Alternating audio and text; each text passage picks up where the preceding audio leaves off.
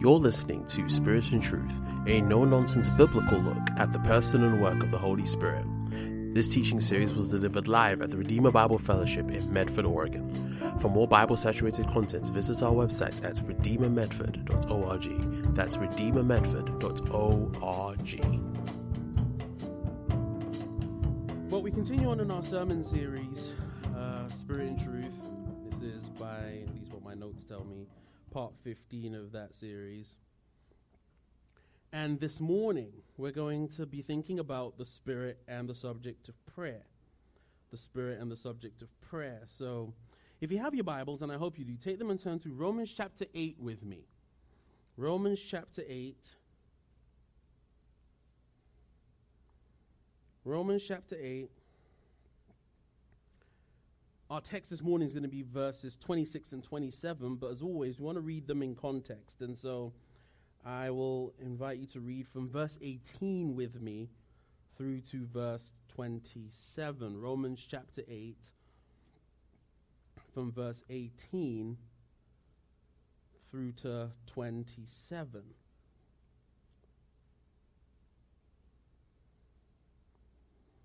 Romans chapter 8, from verse 18 through to 27. Normally I invite you to read with me, but we're having a technical issue, it looks like. So I'll just read our text this morning. Romans chapter 8, beginning in verse 18 and reading through to verse 27. If you would stand with me out of reverence for God's word, I would appreciate that. Romans chapter 8, beginning in verse 18, reading through to verse 27. As always, brothers and sisters, these are God's words. For I consider that the sufferings of this present time are not worth comparing with the glory that is going to be revealed to us. For the creation eagerly waits with anticipation for God's sons to be revealed. For the creation was subjected to futility, not willingly, but because of him who subjected it, in the hope that the creation itself will also be set free from bondage to decay into the glorious freedom of God's children. For we know that the whole creation has been groaning together with labor pains until now.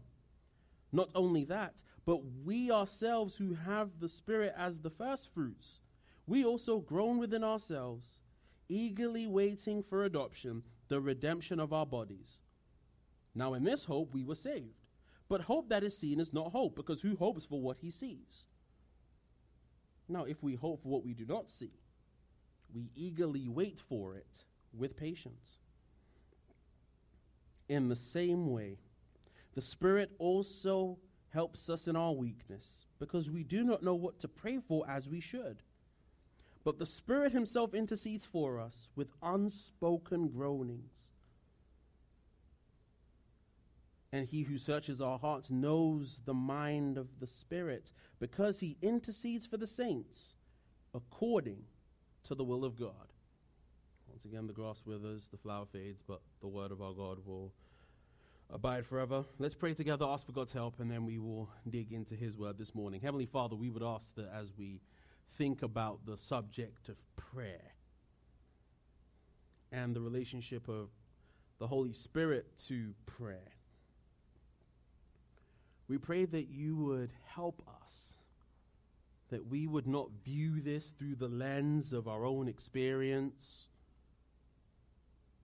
that we would not view this through the lens of what we've been taught and what we've been told, but we would allow your word to wash over us, to renew our minds, to provide us with the freedom and the joy that only your word can bring.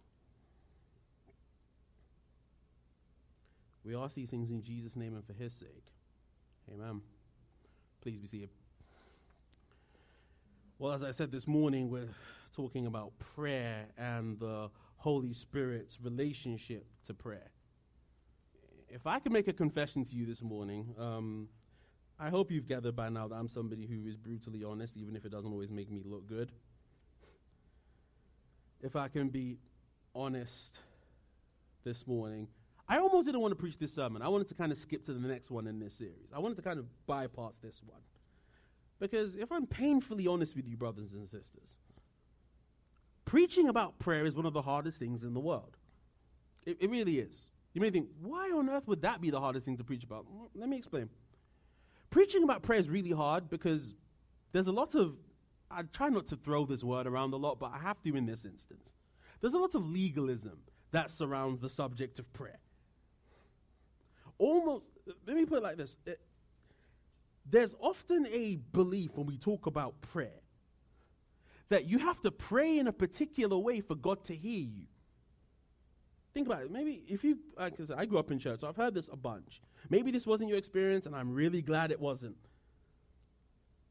But oftentimes I've heard people talk about prayer, and when they do, they make it sound as though like prayer is this, there is this particular formula to real praying. You know, you have to have a particular amount of emotional fervor. You know, you've got to use the right words, but, you know, and this is a debate in some people's minds. To me, it's not a debate at all, because Scripture doesn't address it. But, you know, heaven forbid that you should, for example, write out your prayers. No. Never write out your prayers. They always have to come from your heart. But you have to say the right things, but don't think about it. You know, you should be able to just do it on the spot. Right amount of fervor. You got to use the right words. It's got to be the right length, which almost invariably means if you pray longer, then your prayers are much more holy. They're much more sanctified than normal. If you don't do any of that, well, you're not really praying. I mean, yeah, you're speaking to God, and you may be really sincere, which we'll talk more about in just a moment. You may be really honest, but you're not really praying. And honestly, when I hear that, I don't blame a lot of Christians for checking out when we talk about this subject of prayer. Why wouldn't you? Like I said, legalism is not a word I like to throw around. I think sometimes things get called legalistic that really aren't. That is a subject for another time. But when we say stuff like, God won't hear you unless you pray like this. Lots of people pray, but they're not really praying. I have to put it to you that when we say stuff like that, we've actually failed to reflect the heart of Christ when it comes to our praying. In fact, let's see what Jesus himself says about prayer for a moment, just as we kind of introduce this subject this morning. Keep a finger here in Romans 8 or a ribbon or a piece of paper. Turn with me to Matthew chapter 6. Matthew chapter 6. Typically, we go to Matthew 6 for what's commonly called the quote-unquote Lord's Prayer.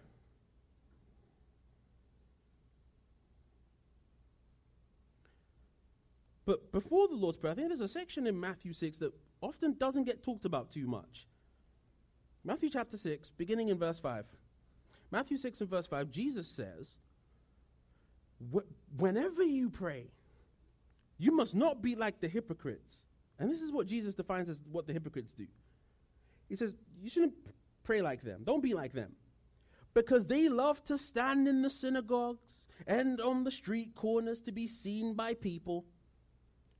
Truly, I tell you, they have their reward. But when you pray, go into your private room, shut your door, and pray to your Father who is in secret. Can I pause and say, do you know that Jesus doesn't give a lot of specifics about emotional fervor, the words you use, the length? He doesn't say any of that.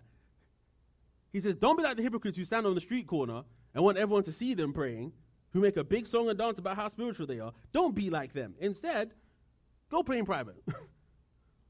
And your Father who sees in secret, will reward you. Another instruction Jesus gives, verse 7. When you pray, don't babble. And the word, interesting, that's translated babble there, is literally, it's a nonsense word. It actually doesn't mean anything. It's almost as though Jesus literally babbles. He says, don't babble like the Gentiles, since they imagine they'll be heard for their many words. Don't be like them, because your Father knows the things you need before you ask him. Isn't it interesting that Jesus spends no time on all the things we often think make for powerful praying? His emphasis is on the heart when we come to pray.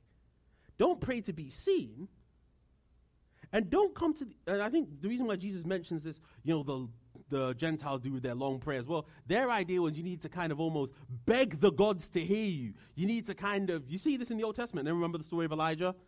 If you don't know the story, there's a story with Elijah. There's 450 prophets of Baal. It's one man versus 450. Totally outnumbered. But they basically get together and there's supposed to be this showdown to determine who is the real God. And so the prophets of Baal, all turn up, 450 of them. And Elijah's like, we don't even need to toss a coin to see who starts. You guys start. And so they start. And what does the text tell us if you know that story? From morning till evening, they're crying out. They're literally slashing themselves. It's also one of the funniest texts in all the Bible because Elijah at one point is like, pray louder. Maybe he's asleep. Pray louder. Maybe the text actually says this in 1 Kings. Maybe he's relieving himself. That's how the Gentiles prayed. They felt like you have to pray really long and do all of these hyper-emotional things to be heard. And then Elijah steps up, prays one prayer, which if I remember the text correctly, is literally half a verse. And God answers. And I think Jesus is pulling on that and saying, listen, you don't need a multitude of words, neither do you need to be loud and showy for prayer to be effective. You need to know the God that you're praying to. If you know the God that you're praying to, you won't find yourself constantly not praying. Turn me to Luke 11. Jesus has a few more things to say about prayer. Luke chapter 11. And it's interesting, in Matthew 6, he gives what we call the quote-unquote Lord's Prayer. I prefer to call it the model prayer or the pattern prayer. He gives that prayer. But in Matthew, he gives teaching about prayer first and then gives it. In Luke, if you notice, verses 1 through 4, he gives a slightly abbreviated version of that. But verse 5 is where I want to focus. 5 through 13. Jesus says this. He also said to them, so he's just given them the model prayer, the pattern prayer. And then he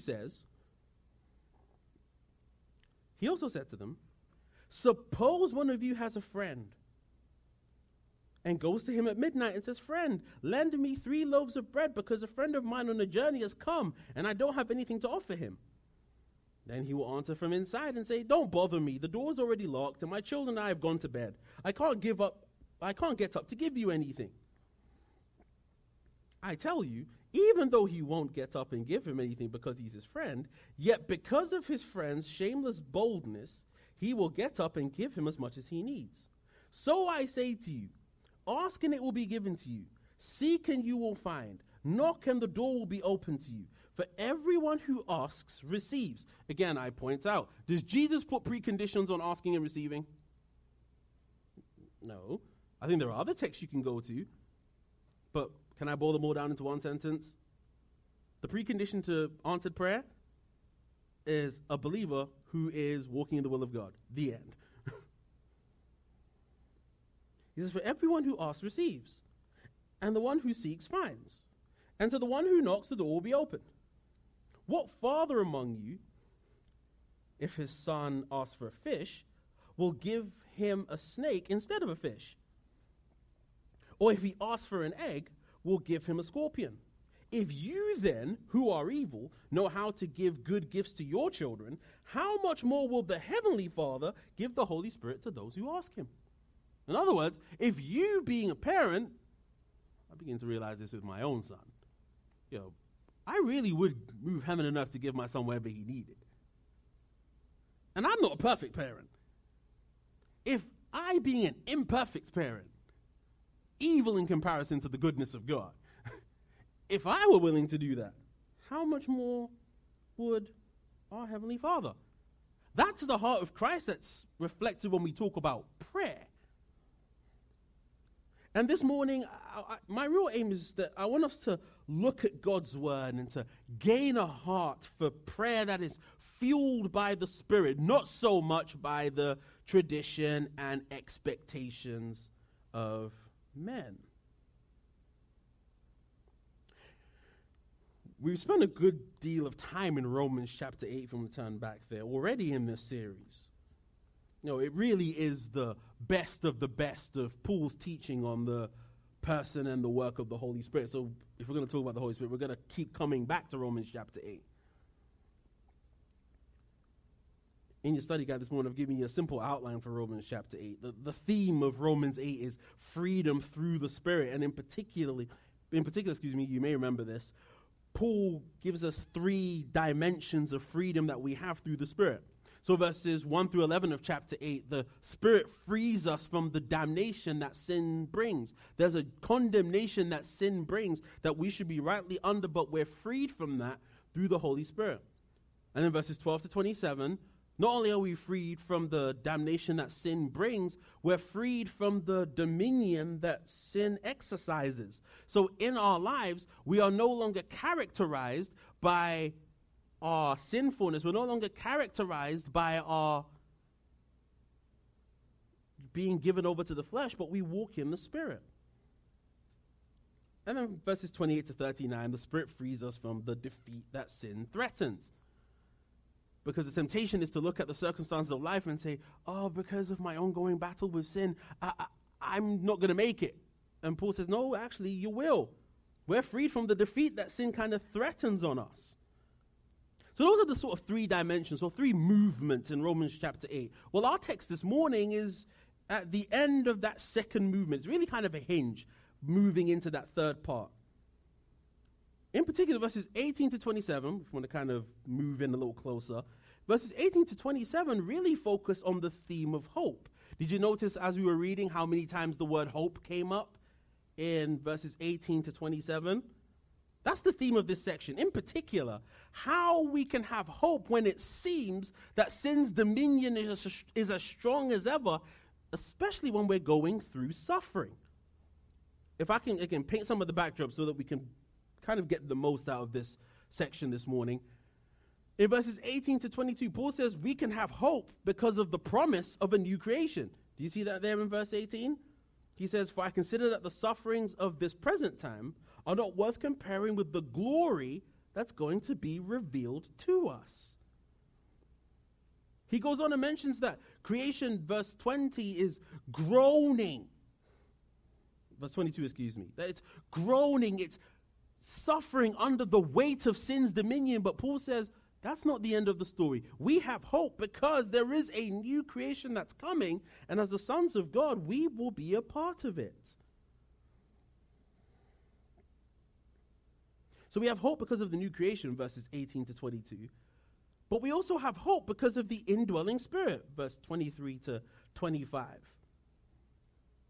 You know, suffering has this tendency, if we're not careful at times, to trap us in a vortex. You know, things are bad, so that means God must not love me. You know, where did I go wrong? What do I need to do? Things are so bad. God doesn't, and you're just constantly going round and round and round in this vortex, as it were. But when that temptation hits, we need to rest, as it were, our weary head on some gospel truths. And Paul gives them to us in verse 23 to 25, the fact that we've been given the gift of the Spirit. He's kind of the advance on God's work in us. Yes, we are waiting for our full adoption as sons at the resurrection, but we've been adopted in the here and now. We are sons of God right now. So yes, creation groans, and yes, we groan too at times, but Paul, as it were, says, but brothers and sisters, it's okay. It's okay, because here's the thing. You are loved with a father's love. You're part of the family right now. And so we have hope in the promise of a new creation. We have hope because of the indwelling of the Spirit, who reminds us of our adoption, that we have been brought into the family of God. Well, all of that brings us to our text this morning. Here's the big idea. If you don't remember anything else I have to say this morning, here's my big idea in 1, 2, 3, 4, 5, 6, 7, 8, 9 words. 9 words. Here's my big idea in 9 words. The Spirit is given to help us in prayer. That's it. If you don't remember anything else, remember that. The Spirit is given to help us in prayer. And in particular, as we look at verses 26 and 27 this morning, I'm going to say that there's so much here for us to learn from and to be comforted by. This morning, I want to particularly focus on 2 truths that ought to comfort and energize us as we pray. There's 2 truths I want us to focus on. I'll try not to be long, but we'll see how this goes. The first of them is this morning. We have to get realistic about our weakness in prayer. We have to get realistic about our weakness in prayer. That's the first part of verse 26. If we're going to avail ourselves of the help that God wants to give us in prayer, we have to get realistic about our weakness in prayer. Paul starts by saying, verse 26, in the same way. Well, the question is, well, what does he mean when he says in the same way? Well, the theme of the section has been hope and the means by which we receive hope. Well, Paul's continuing on that theme. Here's another way in which the Christian receives hope in the midst of suffering. Just as God gives us hope through the promise of a creation renewed, and he gives us hope through his Spirit who lives in us, in the same way, Paul says, the Spirit also helps us in our weakness. The word that's translated helps here is an unusual word. It's one of those, I won't say more than a handful of words, but there are a number of words in the New Testament that only appear in one place. If I can give you a fancy term that theologians use to describe those terms, it's called a harpax legomena. What on earth does that mean? Simply a word that appears only one time. This is one of those words. That's not a massive sample size. Typically what you do if you want to understand how a word is used in the original language is you kind of see how it's used everywhere else, and that can usually give you a hint, or you look at context art similar as to how the word is used. Don't have that option here. So how do we figure out what this word helps means? Well, thankfully what we typically do is, not only can you look at the New Testament, but the New Testament wasn't written in a special language. It was written in the common language of the day. So how did other people use this word? Well, that kind of helps. When you look outside of the New Testament, this word was used with the idea of laying hold on something with someone else.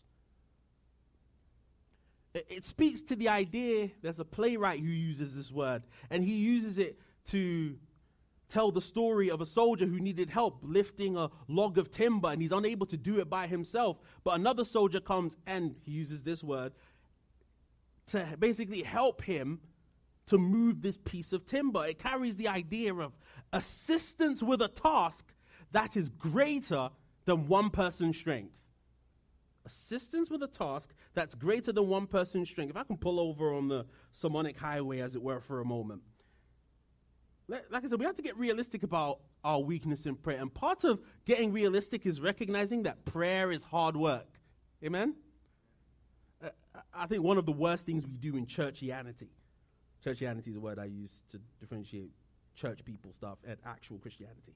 One of the things that we do worst things, in my opinion, in churchianity is making prayer look and sound like it's easy. If it was easy, if it was really easy, why would Paul tell us that we need help with it? The very fact that Paul has to tell us that we need help, assistance, quite literally a hand for heaven's sake, is because, wait for it, prayer is actually hard. I mean, I'll be honest, I have no time for super Christians who kind of make it sound like the spiritual life is the easiest thing in the world. They're like, I never struggle. Hey, how's things? I'm blessed and highly favored. Like, come on. Like, no. Like, never have a problem. You never struggle with anything. Life is just, why complain on easy street? I mean, Jesus knew prayer was hard. That's why, did you notice it when we read it in Luke 11? Jesus doesn't roll his eyes when his disciples come to him, Luke 11, and say, teach us to pray like John taught his disciples to pray. There's a number of times where Jesus, as it were, kind of rolls his eyes and says, oh, seriously, I have to teach you this again. Not when it comes to this. I wonder why. Maybe it's because Father, Son, and Holy Spirit all know that prayer is hard. Have you ever wondered why the Bible is filled with so many encouragements to pray? Pray without ceasing. Ask and it will be given. Seek and you will find. Knock and the door will be open to you. James chapter 5. The prayers of a righteous person have great power in their effect. 1 John 5. If we ask anything in accordance with his will, he hears us. God knows we need all the encouragement and help that we can get. If he knows that, can I pause and say that maybe we would be better served in helping brothers and sisters who are struggling with prayer if we acted like prayer was actually hard and we got it. Like I said, we need to get realistic about our weakness if we're going to pray in the Spirit.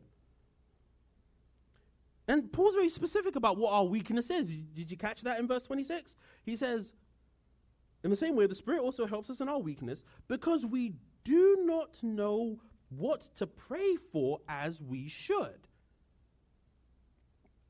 Paul is specific in saying that our weakness in prayer is less about the character of our prayers and more about the content of them. Our problem is not so much that we don't know how to pray. It's more often than not that we don't know what to pray. Remember the theme of this section? It's hope in the face of challenges, hope in the face of suffering. When you're in that maelstrom, that vortex, when you're kind of going down the downward cycle, sometimes words fail you. Sometimes it's very hard to even know what to say. It's so bad, I've lost words. And in those moments, our inadequacy, as it were, it rises to the fore. We're more aware than ever that we just don't know what to say. I know I've been there personally. Some of you know I lost a sibling at the age of, he was 15, I was 22 when it happened. Probably the first time in my life I didn't know what to pray. Just, what do I do? Like, it's not like he was sick, it was completely unexpected.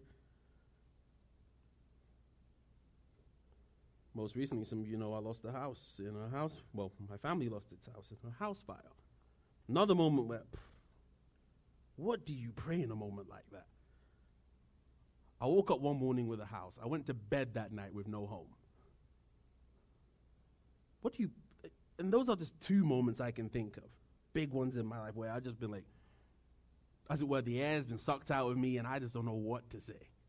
And I'm sure that if I went around the room, we could all testify to moments like that where we've all had to ask ourselves, Lord, what do I say in a moment like this? We don't always know what to pray for as we should. And if the story ended there, that would be a pitiful state of affairs. We would be in a bad place if that's where this ended.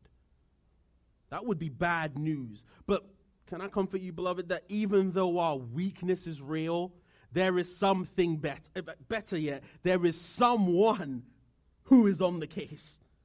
Yes, we need to get realistic about our weakness in prayer, but let's not stop there. Yes, we need to get realistic about our weakness in prayer, but secondly, we need to graciously receive the Spirit's help in prayer. That's my second point this morning. We need to graciously receive the Spirit's help in prayer. You see, the focus of verse 26 is not so much on our weakness. Yes, our weakness is real, and that's why Paul mentions it. But the focus of the verse is on the fact that the Spirit helps us in our weakness. So Paul mentions that the Spirit helps us, and then he goes on to define what that help looks like. Now, before we do, I want to take a moment, take a step back. Because I think what we need to do is kind of define what prayer is. Kind of the ideal. Let's set up the ideal in preaching. I believe it was a guy called Joe Beakey who talked about the fact that in preaching and basically in the Christian life in general, we want to do three things. We want idealism, realism, and optimism, all three at once. The idealism, you kind of set up the ideal. Realism, okay, we all don't live there. That's the ideal, but we all don't live there. And then optimism, give the hope that the gospel gives. Well, for a moment, let me engage in a little bit of idealism for a minute. Let's talk about what prayer's supposed to look like. Because I think if we define what prayer is supposed to look like, it will help us to understand why we need help and what the help looks like. So before we get into the end of verse 26 and verse 27, let me take a moment and define what prayer actually is. Yes, we have weakness, but the Bible still commands us to pray. And the Bible does still say that our prayers are important. So let's talk about what prayer is exactly. As I was preparing this week, I was really helped by John Bunyan. Anyone in the room read Pilgrim's Progress before? Classic work. If you haven't read it, you should. Incredibly picturesque piece of English prose. It's regarded as one of the best texts in English by religious and irreligious people alike. Fun fact about that book, John Bunyan wrote the book for his blind daughter. That's why it's so picturesque and it's very simple in the names he gives. But John Bunyan didn't just write a few stories like that. He was also a prolific preacher and Bible teacher, and he wrote a book on prayer. Well, he wrote a couple of books, actually. One of those books was called A Discourse Touching or Concerning Prayer. It's also called Praying in the Spirit. It's still in print, actually. In the study guide this week, it's the one that's called Prayer by John Bunyan. The Banner of Truth reprinted it as a paperback. And in that book, I was really helped by his definition of what prayer is. Again, we want to set up the ideal so that when we see how the Spirit helps us, we can see, okay, how is it the Spirit fills up what we're unable to do in prayer? So here's the ideal. Here's how Bunyan describes prayer, which I think is very helpful. John Bunyan says, and I think that quote should be there in your study guide, prayer is a sincere, sensible, affectionate pouring out of the heart or soul to God through Christ in the strength and assistance of the Holy Spirit for such things as God hath promised, or, according to the word, for the good of the church with submission in faith to the will of God. Let me break that down. Number one, he says that true prayer is sincere. Well, we kind of saw that from the words of Jesus, didn't we? That true prayer is not about showing off. True prayer is not about showing I'm really super spiritual. No, true prayer is sincere. It doesn't flow from trying to be something that you are not.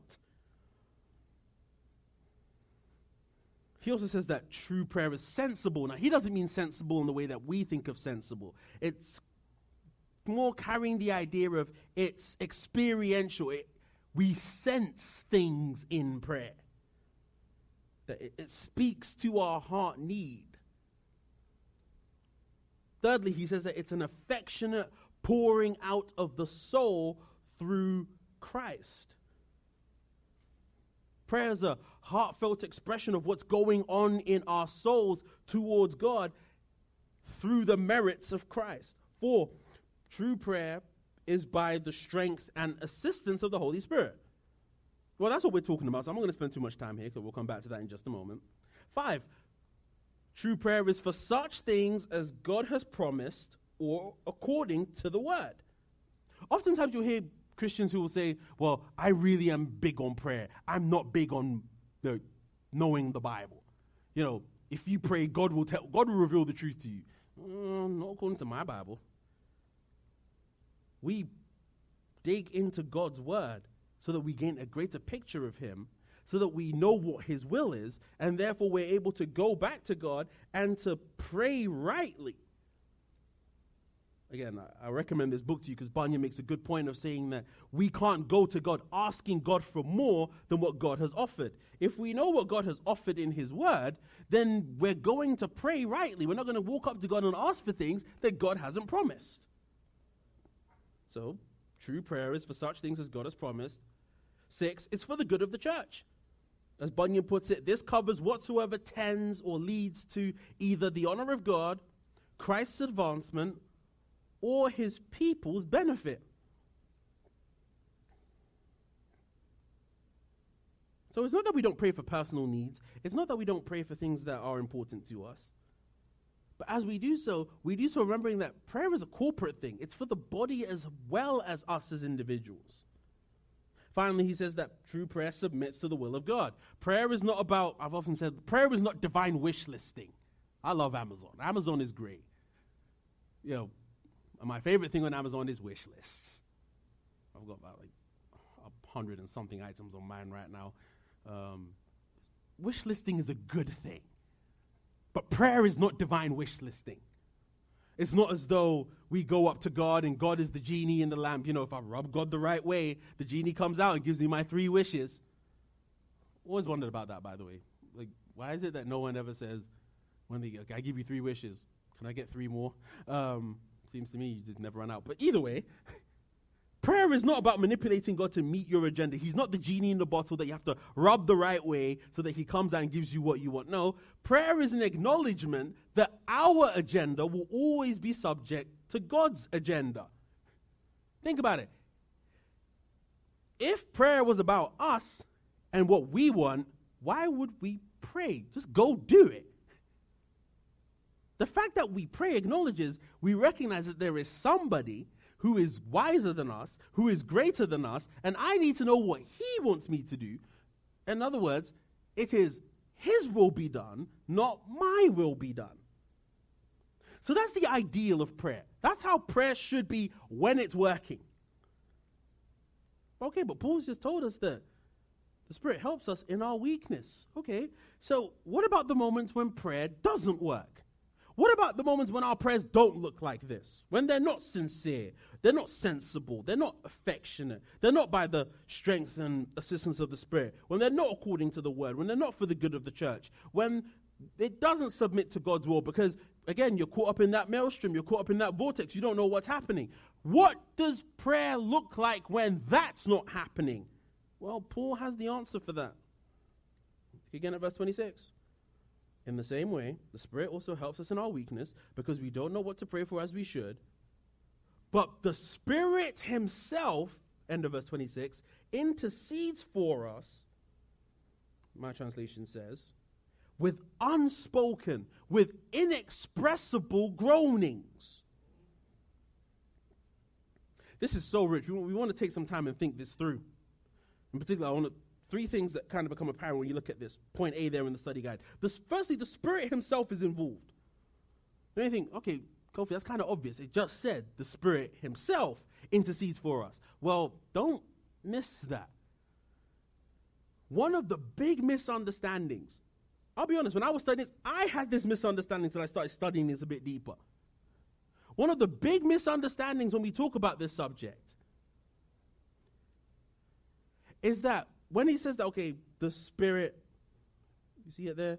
He intercedes for us with unspoken groanings. Well, people will often take this and say, well, yes, he does, but the unspoken groanings are things that we say.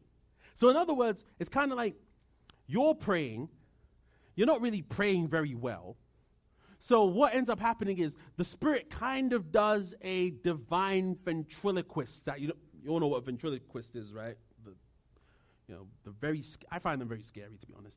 Yeah, the folks who can, kind of take a puppet, their mouth is moving somehow, but it looks like they're not, and they can basically throw their voice into this thing. The way that sometimes people look at this is kind of like a divine ventriloquism. You can't pray, so then the Spirit kind of jumps in and prays through you.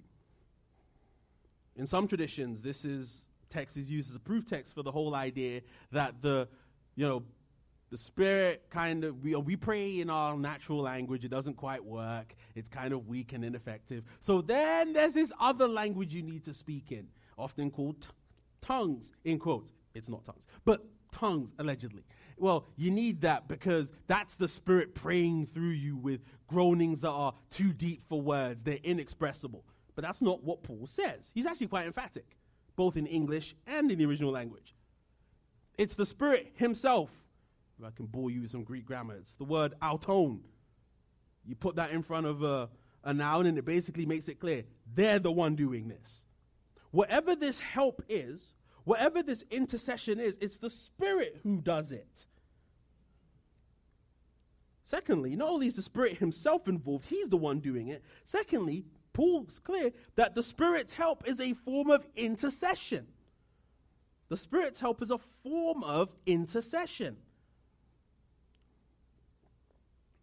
In other words, the Spirit is the go-between when it comes to us and God. When we are unable to speak rightly, when we are unable to pray rightly, when we don't know what to say exactly, he speaks to God on our behalf. As we pray, as it were, we are not praying alone. The Spirit is praying for us. He, in a very real sense, is praying with and for us when we can't pray for ourselves. The Spirit himself is involved. The Spirit's help is a form of intercession. Thirdly, the Spirit does this in an unspoken way. So he says, Spirit himself intercedes for us with unspoken, with inexpressible groanings. With some of your translations say groanings too deep for words. I get what they mean when they say that. It's just not the most accurate translation. It's literally the word for spoken, that which is said, and then you've got an alpha negative slapped on. In other words, that which is not said.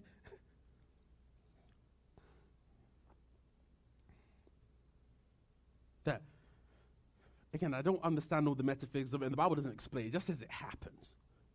That there is such a connection, for lack of a better term, between the members of the Godhead, the Father, the Son, and the Spirit. There's such a connection between them that the Spirit doesn't need to say a word, but the Father is keenly aware of our need in that moment. Oh, by the way, this intercession, the original language kind of carries the idea it's ongoing.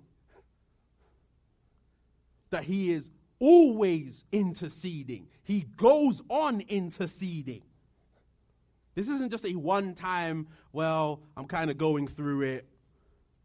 I need some help. No. This is a continual interceding in an unspoken way. Okay, well, if it's unspoken, how is he supposed to help us? Well, verse 27, he says, and he who searches our hearts, he who searches our hearts knows the mind of the Spirit because he intercedes for the saints according to the will of God. Don't sleep on the fact that Paul specifically talks about God searching our hearts here. Here's the logic. The Spirit, the Bible makes us to understand, dwells in our hearts. Galatians chapter 4 and verse 6. God has sent forth the Spirit of his Son into our hearts. So the Spirit lives in our hearts. The Spirit intercedes on our behalf.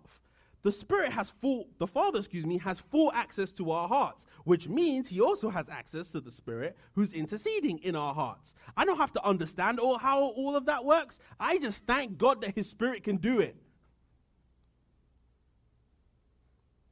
That when we feel our weakness, this is what praying in the Spirit truly is. I think Christians like to throw that phrase around. We're supposed to pray in the Spirit. Well, we are supposed to pray in the Spirit, but I would argue this is what prayer in the Spirit is. That praying in the Spirit is that part of prayer, as it were, where the Spirit is ministry when we are weak in our prayers. And that doesn't mean, okay, well, if I'm always, well, why don't I not pray and just let the Spirit do it? That's not the point. Did you notice Paul doesn't say don't pray? He doesn't say, well, the Spirit helps us in our weakness because we don't know how to pray as we should. So don't pray and just let the Spirit do it. Let go and let God. That's not what Paul says. Paul's point is not to discourage us from prayer. It's actually to encourage us to pray.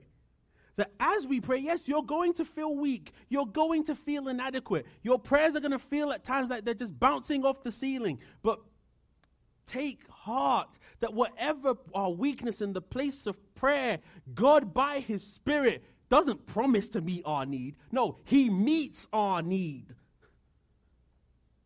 Our communion with him is too important, too vital to just leave it in our own power and strength. God is not just going to sit there and say, well, I want to commune with you. I want to enjoy full fellowship with you, full participation in every area of your life. Oh, and I'm going to leave it to you to take care of. No. That's why this person of the Holy Spirit is so vital. He's given, even in prayer, to help us so that we can be strengthened. One of my favorite songs is by a group called Sovereign Grace Music. It's called All Is Well. The second verse of that song is what makes that song one of my favorites. Second verse says, he feels our weakness, knows our need, and for our good he intercedes. And all is well because of God's great love. Through every failure, every fear, the Lord of comfort draws us near. And all is well because of God's great love. How brightly shines the love of the Father in our Savior Jesus Christ. With faithful hands, he fulfills every promise. He will never leave our side.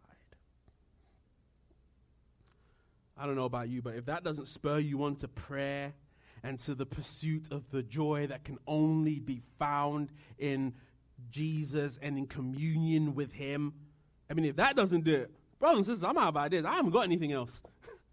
I wish I did, but I don't. What a wonderful thing it is that as God's people, we have his Spirit, and that one of the great and mysterious and amazing things that he does for us is that he, as it were,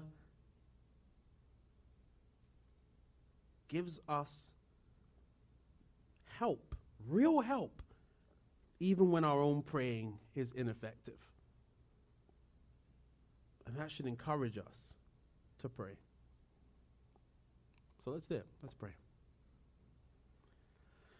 Father, we thank you for the help of your Spirit.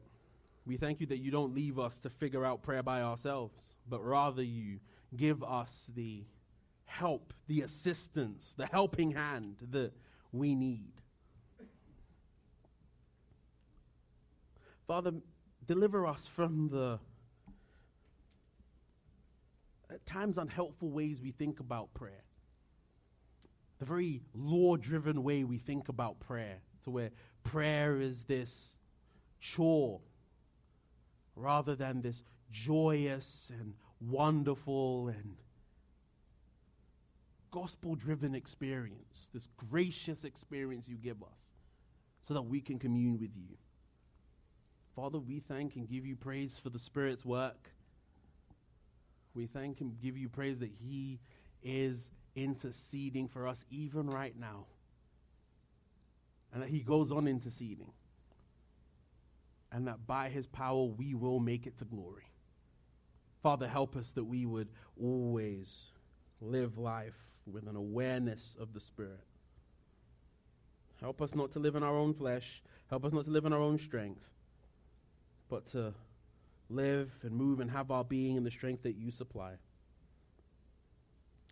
We ask these things in Jesus' name and for